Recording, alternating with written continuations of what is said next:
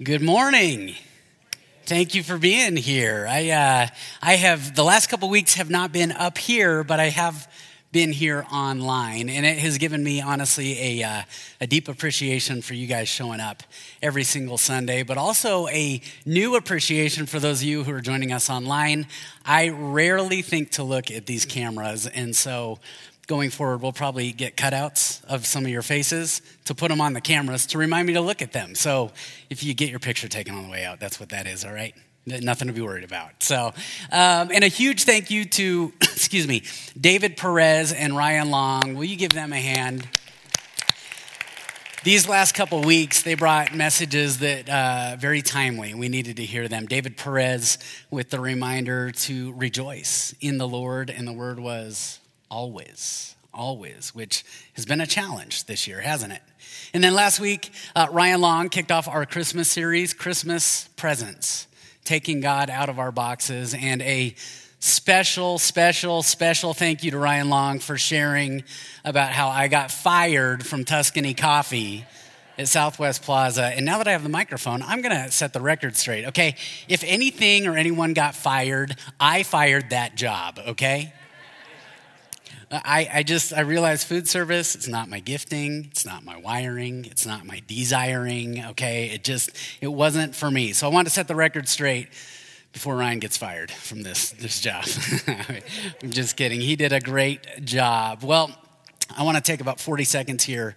I want to teach you guys my favorite Christmas party trick, and you may not be able to use this year with the limitations on gatherings, but for years, I was always faced with this dilemma of finding a gift to bring to the White Elephant gift exchange at the last minute because I didn't plan ahead. And so I finally learned this trick, and I did it every single year with the youth group. And even when they knew it was coming, they still fell for it. So what you do is you figure out what the spending limitation is on a gift. Let's say it's $10. You take a $10 bill, you take your wrapping paper, and you just do this, and you set it on the pile. And then you sit back and you watch as that thing gets picked last every single time. And then when the person who opens it, you get to watch everybody fight and friendships end and crying and yelling, and it's Merry Christmas. So, but I bring all that up because we all, every single one of us in here, have grown up or we've heard this idea that sounds great. You don't judge a book by its cover. You look deeper than the surface. You don't judge by appearances. And yet, the white elephant trick reminds all of us that deep inside all of us, we will do exactly that, won't we? It's interesting to me, especially in the church, because we get to Christmas, and I don't know anybody that has a problem with embracing the gift of God as a baby given to us at Christmas time. But something very interesting happens the rest of the year. As I look at my own life, as I listen to other people and they talk about their lives, what happens is the rest of the year, God gets put in some boxes. And we put some wrapping paper, or we put some packaging around God that we think sums up and we figured out and describes how God operates and who God is. And we'll put him in some boxes, won't we? And it's almost like we carry him at arm's length. And we forget about the gift that he gave us at Christmas time. Ryan Long, he introed last week with one of those boxes. That for some of us, or maybe all of us at one time or another in life, we can see God and we can put him in the box of unapproachable, can't we? I mean, isn't it true? We can look at him and we think, well, God, you're so holy and I'm so not. And so I can't approach you. And yet God responds to every single box. In fact, when you look at the Christmas story, it's the story of God getting beyond and outside every single box we could ever put him in. Because if God was truly unapproachable, he would have come as a king on a throne in a palace, heavily guarded. That's not how he showed up. See, the reminder of Christmas is that he came as a baby, in the form of a baby, in a manger. Very accessible. And we're invited to hold that baby in our hearts and with our lives. Now for you, that may not be the box that you often deal with putting God in. Maybe for you, it's not unapproachable God, it's unreasonable God. Because maybe you grew up in a church, or you knew people who grew up who taught you that God, it's about these standards and rules and obedience, and it's up to you, and it's up to your ability to obey in your strength. And after a while, you just go, you know what? I'm just going to lower the bar to my standards, and I'm going to live my life, and I'm just going to do the best I can. And we'll talk about that in the coming weeks. Or maybe for you, it's not unapproachable or unreasonable. Maybe it's unreliable. Because I talk to many people who are looking left and right, and the people around them are saying, well, I hear everybody around me saying, God's showing up here, and God's showing up here, and he's answering this prayer, and he's been so faithful, and he's been so good to us. And yet they look at their own lives and they think, that's great for them, but I'm not experiencing that. I'm still waiting on God to answer this prayer that I've prayed over and over. I just can't see him anywhere. We'll talk about that as well in the coming weeks. But this morning, I want to talk about a box that we can all put God in at some point or another, and it's this box called incapable God. Especially in 2020. I mean, we've talked about this over and over, but how many people have you talked to that they think, they have no issue with the idea that God was powerful enough to create the mountains and the oceans and everything we see and us as human beings? But when we look at what's happening globally or nationally or locally or even personally, there's this sense of going, God, can't you do something about that? I mean, are you capable of doing anything like that? And this gets really difficult when you think back. If you've had a relationship with God for any amount of time, and you think back to the beginning of it, it's interesting because when you listen to people's stories, they often start at a point of power. When they gave their life to Jesus, it was a powerful experience. I'll never forget the first time I gave my life to Jesus, and I'll clarify that first time in a moment. I was in elementary school, and my friend's family invited me to go with them downtown Denver to McNichols Sports Arena, home of the Denver Nuggets at the time. And we went to McNichols Sports Arena to see this Christian bodybuilding team. They were called the Power Team. Okay, and I remember, finally some people who know what I'm talking about. First couple of services were like, what? All right.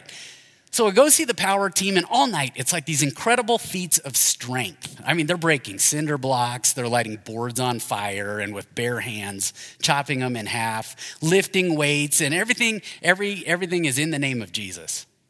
And to cap the evening off, like the grand finale, this guy comes out, his biceps are bigger than my waist, and he's like, in the name of Jesus, I'm going to rip 7 phone books in half in 3 minutes. Sure enough, at about 2 minutes and 58 seconds in, he's ripped the 7th phone book in half. And I just remember thinking it was like this, as I look back, this visible display of God's power. And he got done and he said, I did that in the name of Jesus. And if you want to live your life for Jesus, come forward right now. And whether I wanted to or not, my friend's mom just like shoved me right down the aisle. But see, I wanted to go because God's power was so visible. And honestly, it was so logical. I thought, if I give my life to Jesus, I'm going to look like that bodybuilder right there. It's going to be awesome. Well, a few years went by. And now I'm in junior high, and one summer, my family, we were in Phoenix, Arizona on vacation. Yes, Phoenix in the summer. I don't know why. But anyhow, we end up at this Sunday morning worship service, and this time, God's power showed up in a different way than I was used to and I was even looking for. It wasn't visible, and it wasn't logical. It was emotional. And I remember it might have been the lights, and it might have been the atmosphere, it might have been the music, but something drew me. At the end of the service again, they said, if you want to give your life to Jesus, come forward. And something drew me forward, and I gave my life to Jesus a second time. Because isn't this what we do? We're worried the first time didn't take, so we're going to give it the second time. Well, a few years later, now I'm in youth group in high school here at this church, and the youth group was meeting in what is now the chapel building. And this time, it wasn't visible power of God, and it wasn't emotional power. This time, it was relational. I remember one night at youth group, somebody said, if you want to give your life to Jesus, they didn't say come forward. They said, I want you to shut your eyes. Nobody shuts their eyes, okay? Nobody shuts their eyes. But I want you to shut your eyes and raise your hand. And of course, I'm like, well, all my friends are doing it, so Jesus, I'm back. Gave my life to Jesus the third time. In each of those, I remember as I think back to those moments, it was powerful. There was a moment that was marked by some sort of power in the moment. But then years later, I ran into a difficulty. I don't know how I came across it, but I remember coming across this article that was showing how you can tear a phone book in half, how anybody can do it. You just bend the phone book enough to where you're just tearing 1 to 2 to 3 pages at a time.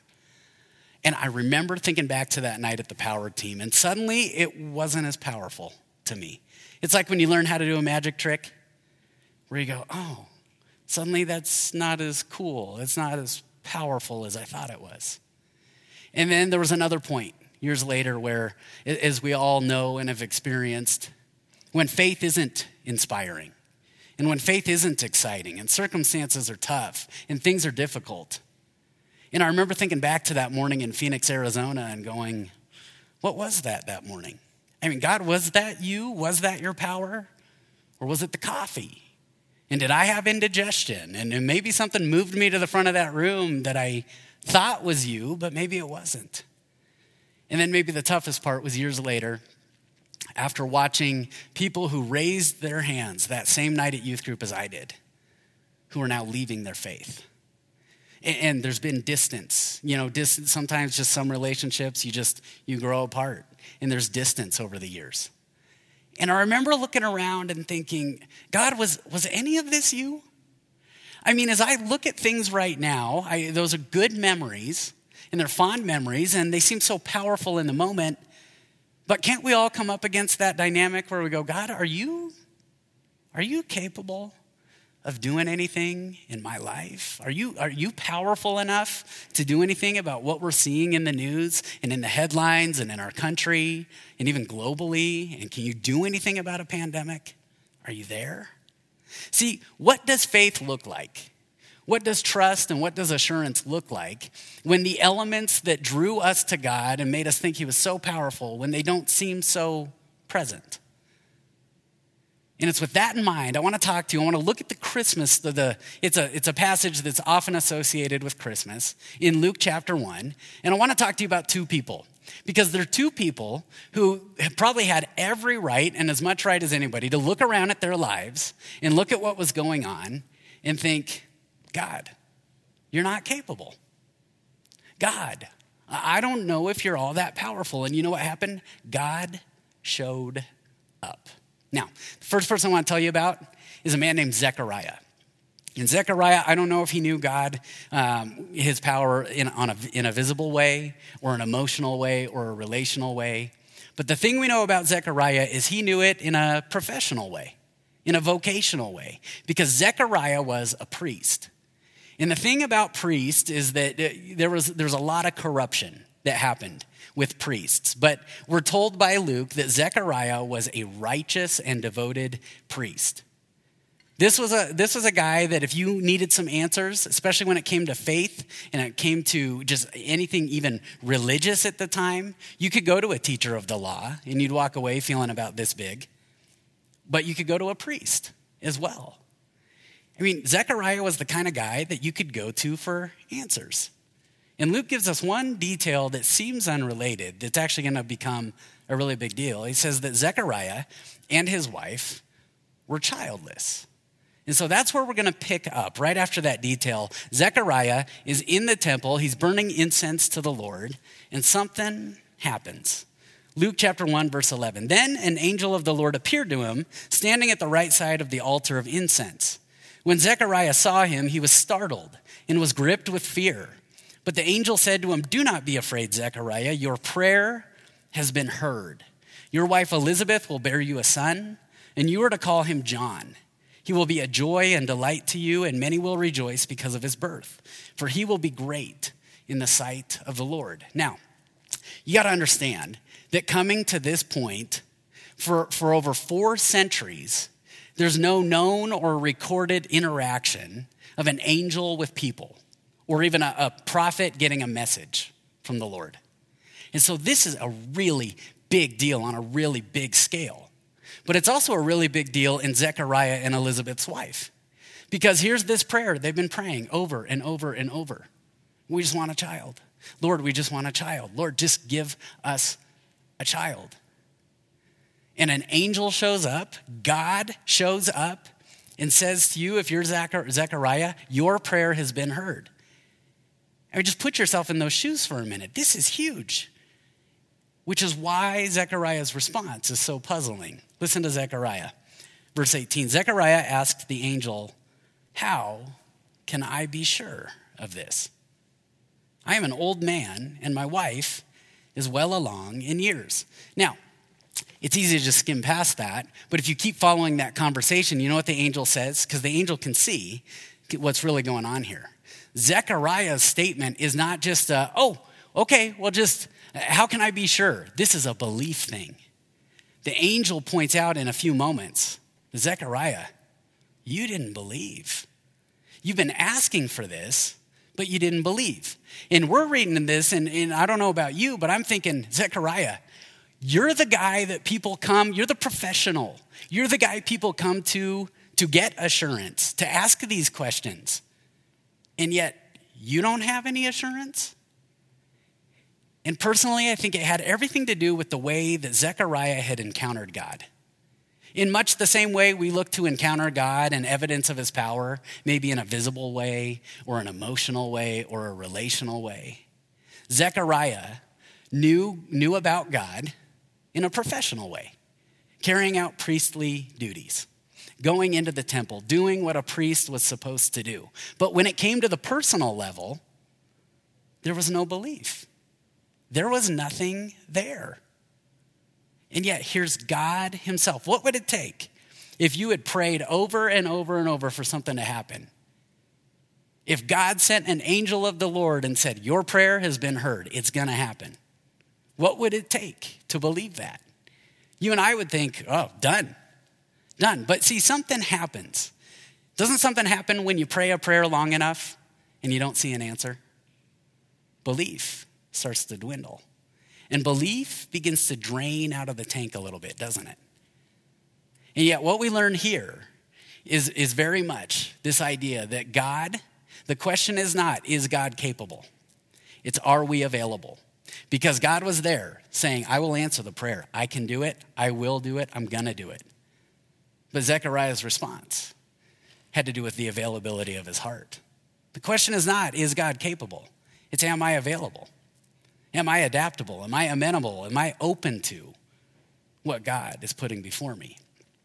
You know, I've been reminded of this a lot as a Michigan Wolverines fan, because here's what happens every single year. This is going to be the year. I think this is the year they're going to win the title. They're going to win the championship. I mean, they've got all the pieces together. They've got everything in place. And then what do you do when your team that you follow, that you love, that you're just sure it's the year? What do you do on that first loss?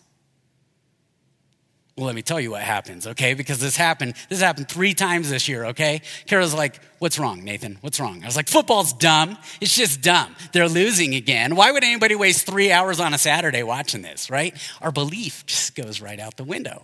Our hope goes right out the window. You want to know why? I mean, I've prayed for that team. But when God doesn't answer according to my picture of what his power should look like, you know, we begin to lose faith. We begin to lose hope. And that's why you've got to see the second person that this angel goes to.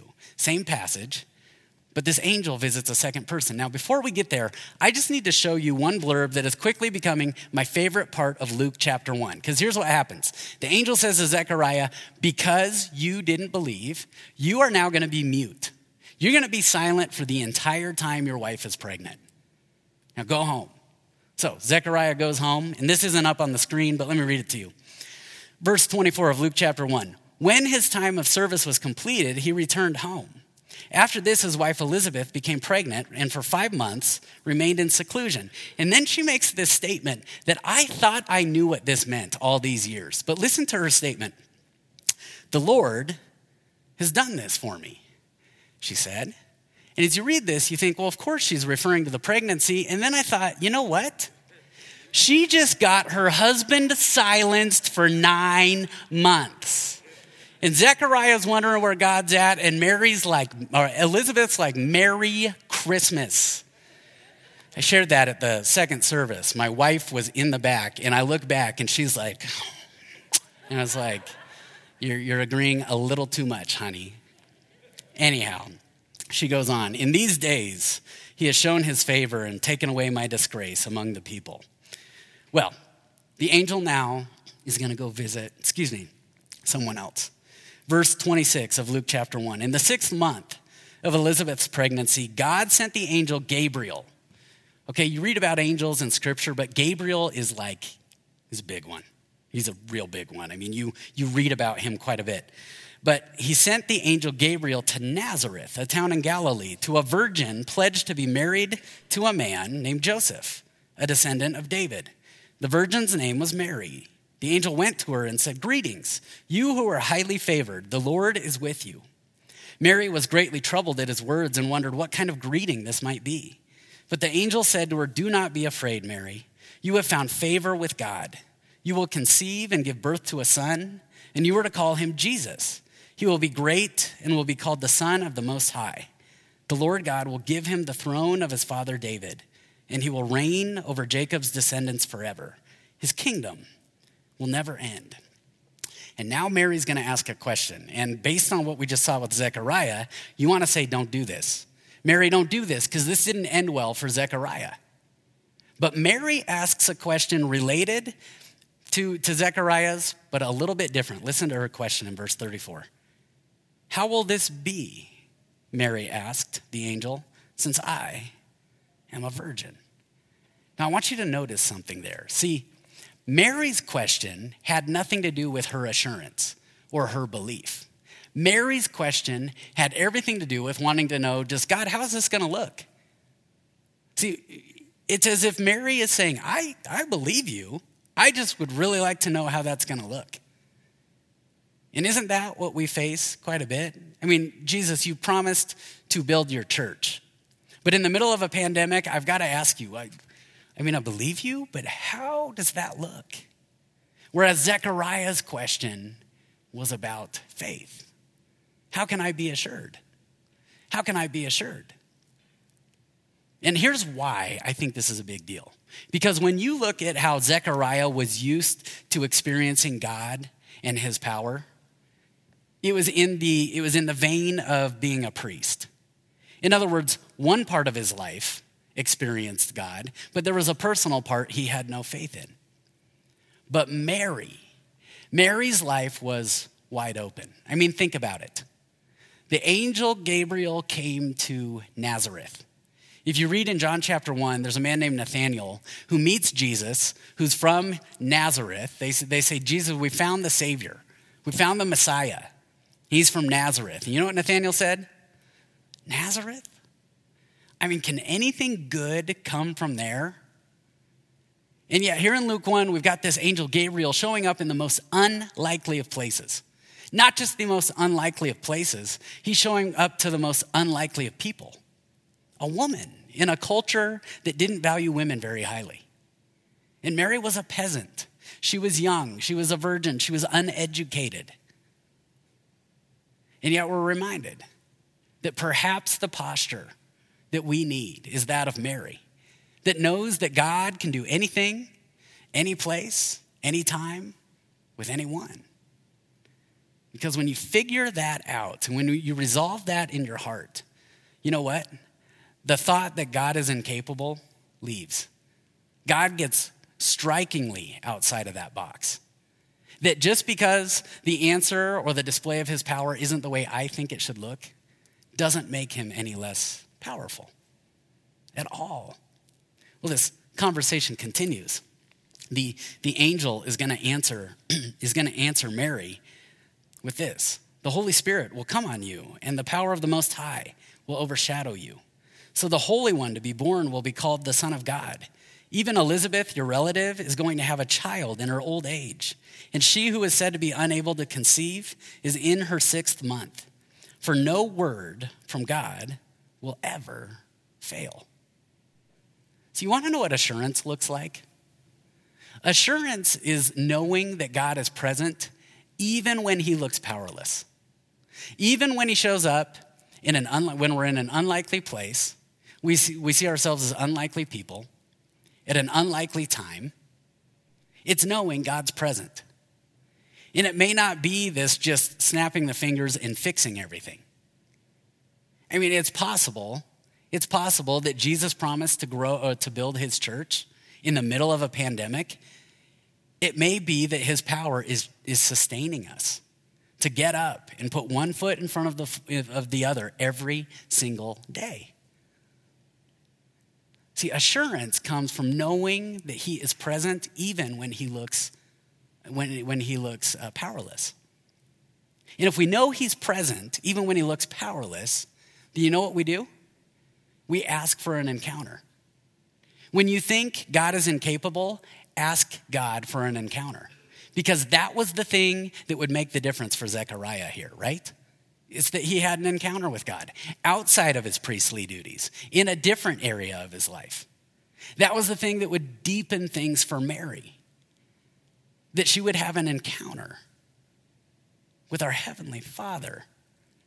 And Mary's response. I love Mary's response, because when you get to the point where you have an encounter with God, you know what happens? You begin to be eyes wide open on every single area of life. There's an old story, and then we'll get to Mary's response. There's an old story about a young boy who, on the way home from school, he'd walk 2 miles every single day, and he would pass a flower shop, and his thought was, there's nothing there for me. And then he'd walk by this candy shop that he'd been to before, but he didn't really like their selection, and he thought, there's nothing in there for me. And he'd go past the church, and he'd think, there's nothing there for me. And then he'd pass a store, and he'd think, there's nothing there for me. And then one day, you know what he had? He had an encounter with a girl that so captured his heart.